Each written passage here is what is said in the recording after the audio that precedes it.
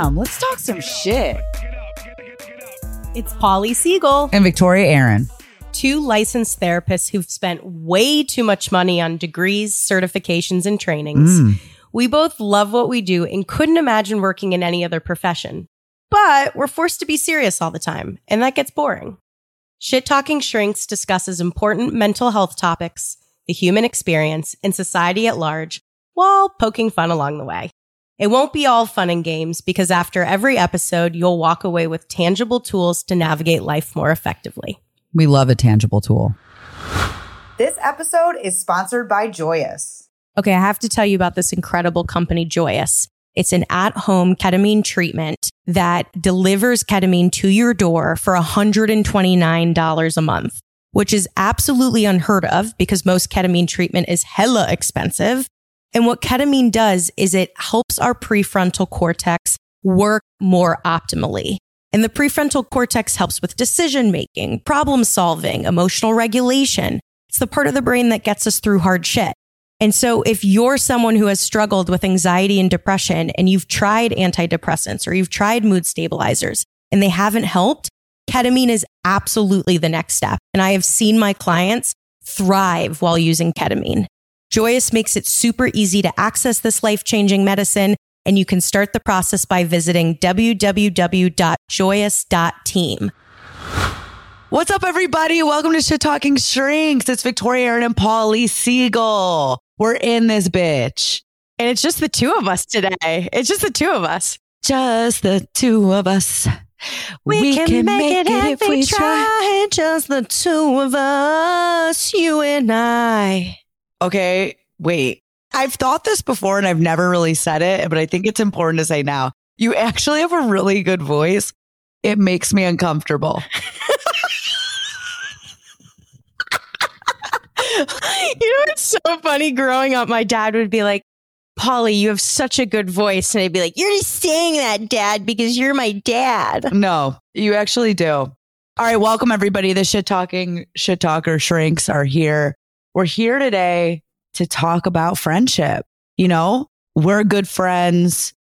We've had good friends. We've had shitty friends. I think both of us have been shitty friends in our lives. And a lot of us, I think we've gotten a lot of questions just throughout our personal and professional lives about like, how do I be a good friend? And like, what does that look like? And how do I not just be a good friend to others, but how do I be a good friend to myself? So we're talking about it now. And I think it's sort of like people just assume that we naturally know how or inherently know how to be a good friend. But I actually don't believe that's the case. I think it's through trial and error. I think it's learned. It's through feedback from others. And I do get a lot clinically like, hey, my friend's going through this. I have no idea how the fuck to show up. How do I be a good friend? What do I do? Like there's this like self-doubt and uncertainty around how to navigate friendships sometimes. And so I think this topic is overlooked, but it's necessary. The first thing I think we should do is define friendship. Yeah. When you say that, it's like, how do you define it? So friendship is defined as the emotions or conduct of friends, the state of being friends. So that's not helpful to us. But then the next piece is a state of mutual trust and support between allied nations. Was that like a UN definition? What the fuck was that? Let's say a state of mutual trust and support between allied people. Right. Or allied. Well, let's just keep it for people. Because listen, our animals are best friends. Yes, but we'll keep it between people. Or the official Webster definition is trust and support between allied people. So there's the definition. Now, where do we go from there? That definition doesn't even have any depth to it. I really don't actually like that definition at all. Because yes, a good friendship has trust and support, but what does it mean to develop trust? What does it mean to have quality support? I think the best way to start this dialogue is to define what is a bad friend. Like, let's go inverse. Let's talk about what makes a shit friend. Okay, I like that. So the anti-model. My therapist always says that, like it's important to have anti-models too. I've had really shitty friends in my life. I think we've talked about this a lot, right? Like Paulina has a very solid group of friends. I don't think we've talked about this on the podcast, but I've talked about it with you personally. Paulina's group of friends is very solid, long-standing friendships, super rich in history and support and reciprocation and love. And my experience with friendships is way different. Like I've had the experience that I had shitty friends most of my life. A big theme throughout people that I let into my heart is that they were takers. What does it mean to be a taker in a friendship? Like, give me an example. You know me, right? Like, you know, I'm generous and I give a lot of love and all of it, right? And the people that I surrounded myself with were people that would take advantage of that and take from me without giving anything in return. And it's kind of like I think way far back in the memory bank of some of my first conscious thoughts, like I used to have these kids in my life who would like come over and steal things from my house. And I knew that they were stealing and I couldn't confront them and I couldn't stop hanging out with them because I was scared I would have no one to hang out with. I had my parents write a check to a drug dealer in high school, not because I bought drugs from him, because I wanted to be friends with him. My parents wrote a $2,500 check. Did they know it was going to a drug dealer? I took them to a family therapy session and I was like, Mom and Dad, I owe a drug dealer a lot of money. I didn't owe him any money. I just wanted him to be friends with me. So this is what's coming up for me is like, will your family pay me to be your friend? Because I would gladly accept that money. Yes, absolutely. My family would be honored to pay you to be my friend. I'm looking for like $3,500. Oh my God. Here's the issue I'm having while even recounting this. It's like, yes, were they takers and did I have shitty friends? Sure. But where my mind goes is I allowed it.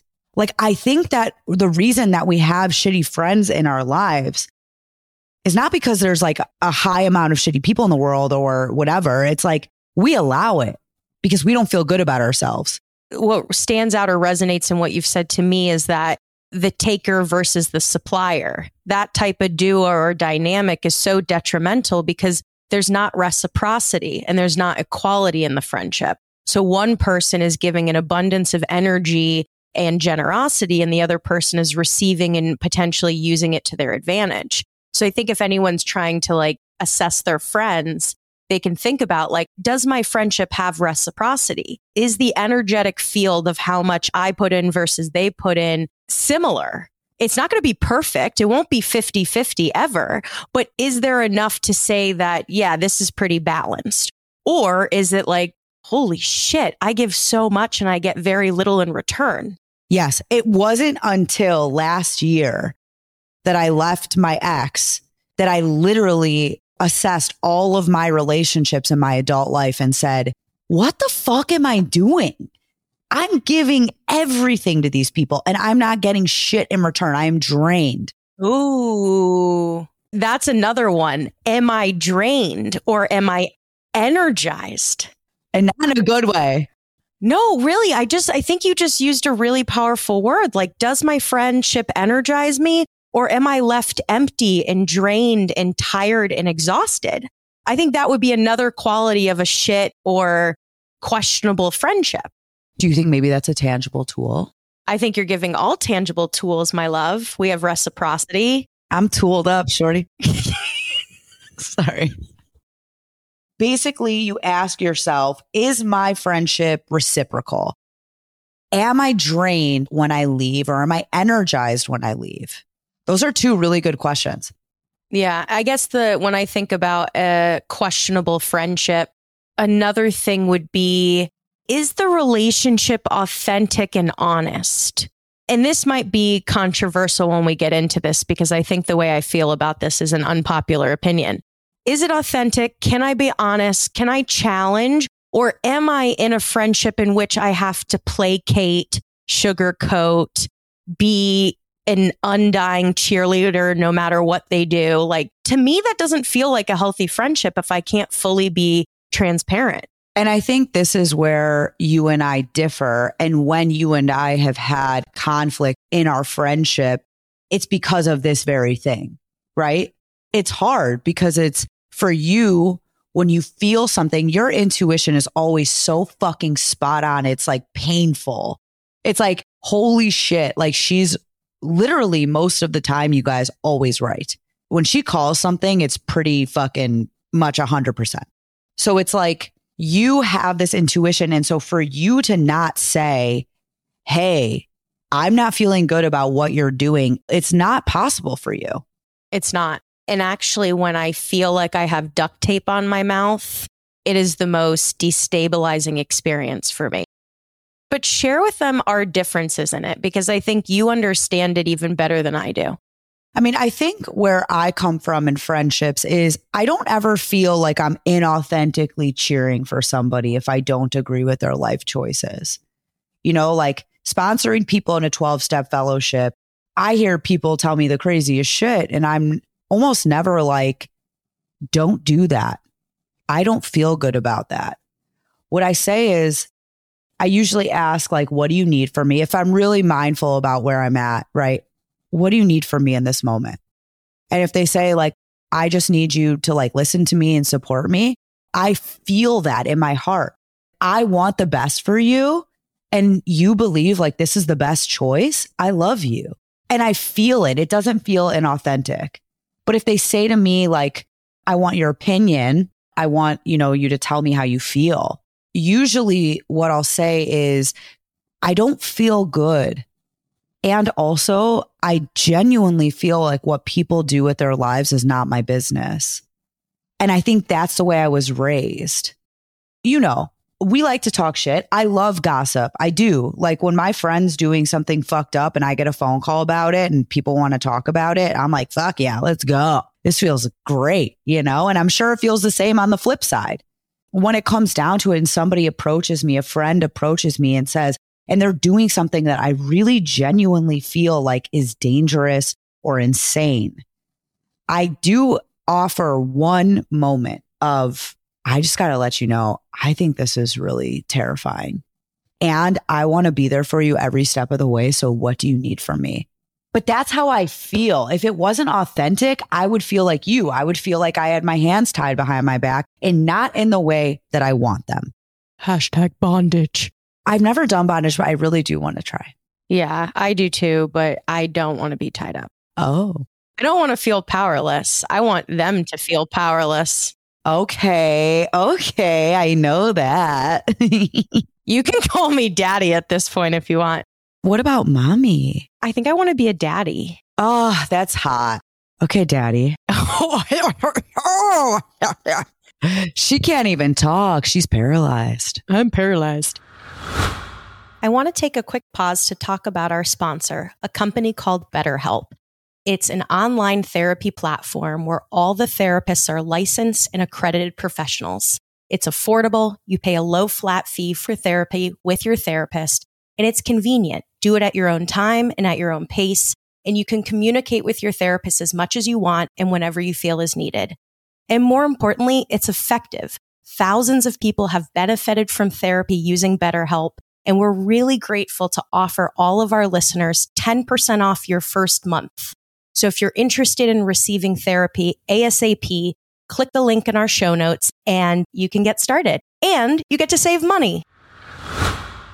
Okay, I think I feel jealous that is possible, what you just described, that detachment while still being able to show love, because I can't access it.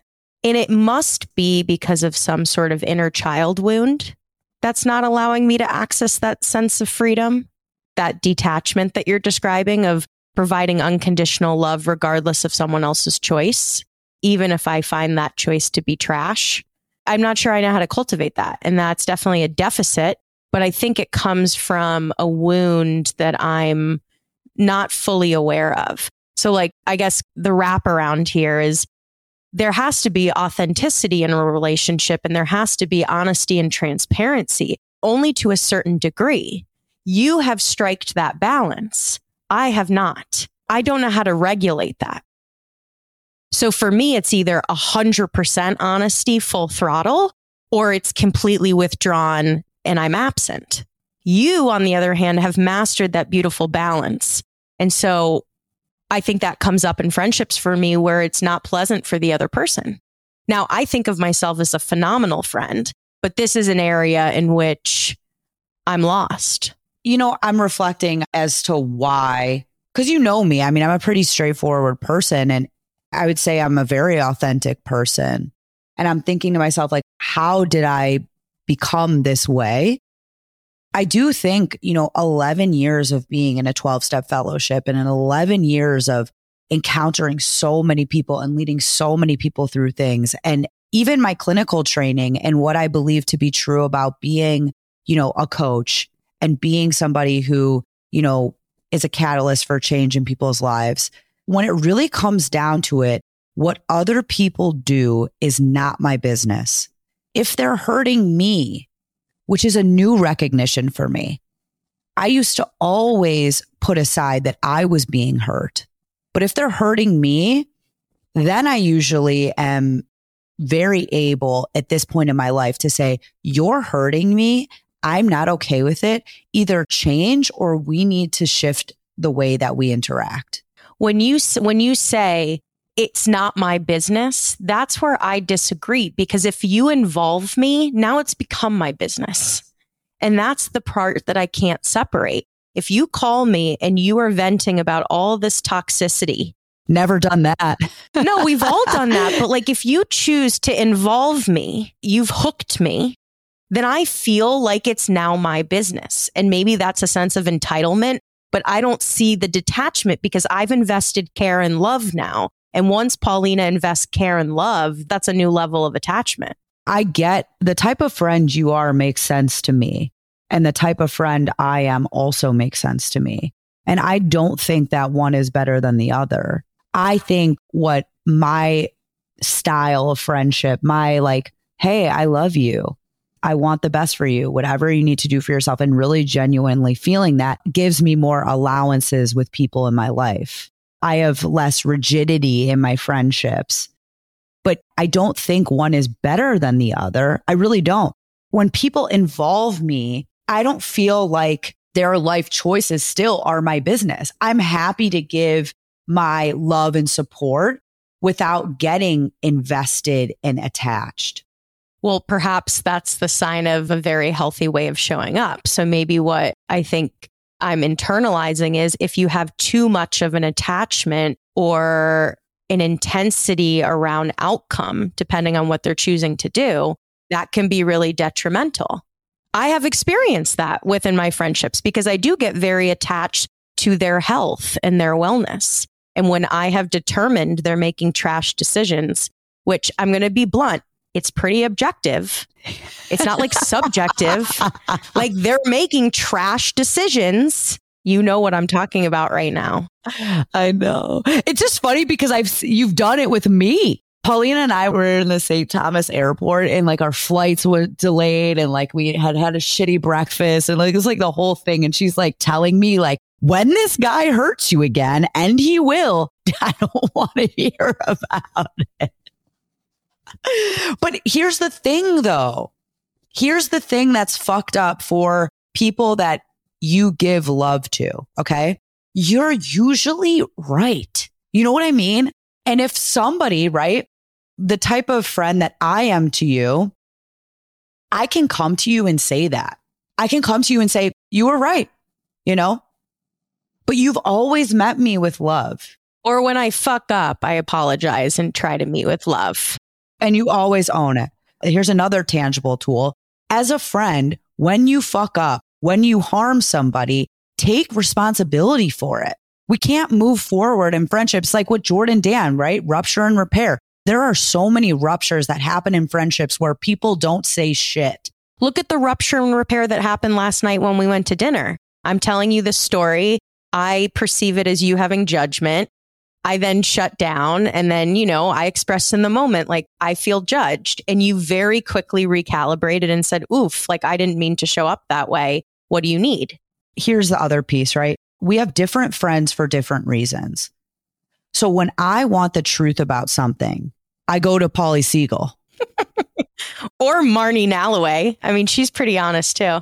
Yeah, but when I go to Marnie Nalloway, you guys are like different beds, Marnie Nalloway is like that fluffy bed you're just going to be met with like, are you about to say that like the bed that I am is like the Holocaust beds? No, you're like a Tempur-Pedic. I'm like the fucking barracks. No, you're like a Tempur-Pedic. You're like a sleep number bed, bitch. You're like, this is what it is. This is how you're going to have the best sleep of your life. Cause I'm going to tell you the number that you need to sleep at, ho. I'm like a water bed. All right. I'm glad I'm not Hitler. That's good. You Woo! bitch. Woohoo! I'm like a water bed. No, you're better than a waterbed. A waterbed is a shitty ass bed. You're way better than that. Wait, you said something that was really big for me. Can we scroll back? You said there are certain types of friends you go to. And so assessing which friends provide what need. I think that's another part of being a good friend or honoring friendships is knowing I go to Sarah for X. I go to Rachel for Y. I go to Rivka for Z. Do you like... I go to Esther for W. Like, where are we? We're in the Talmud.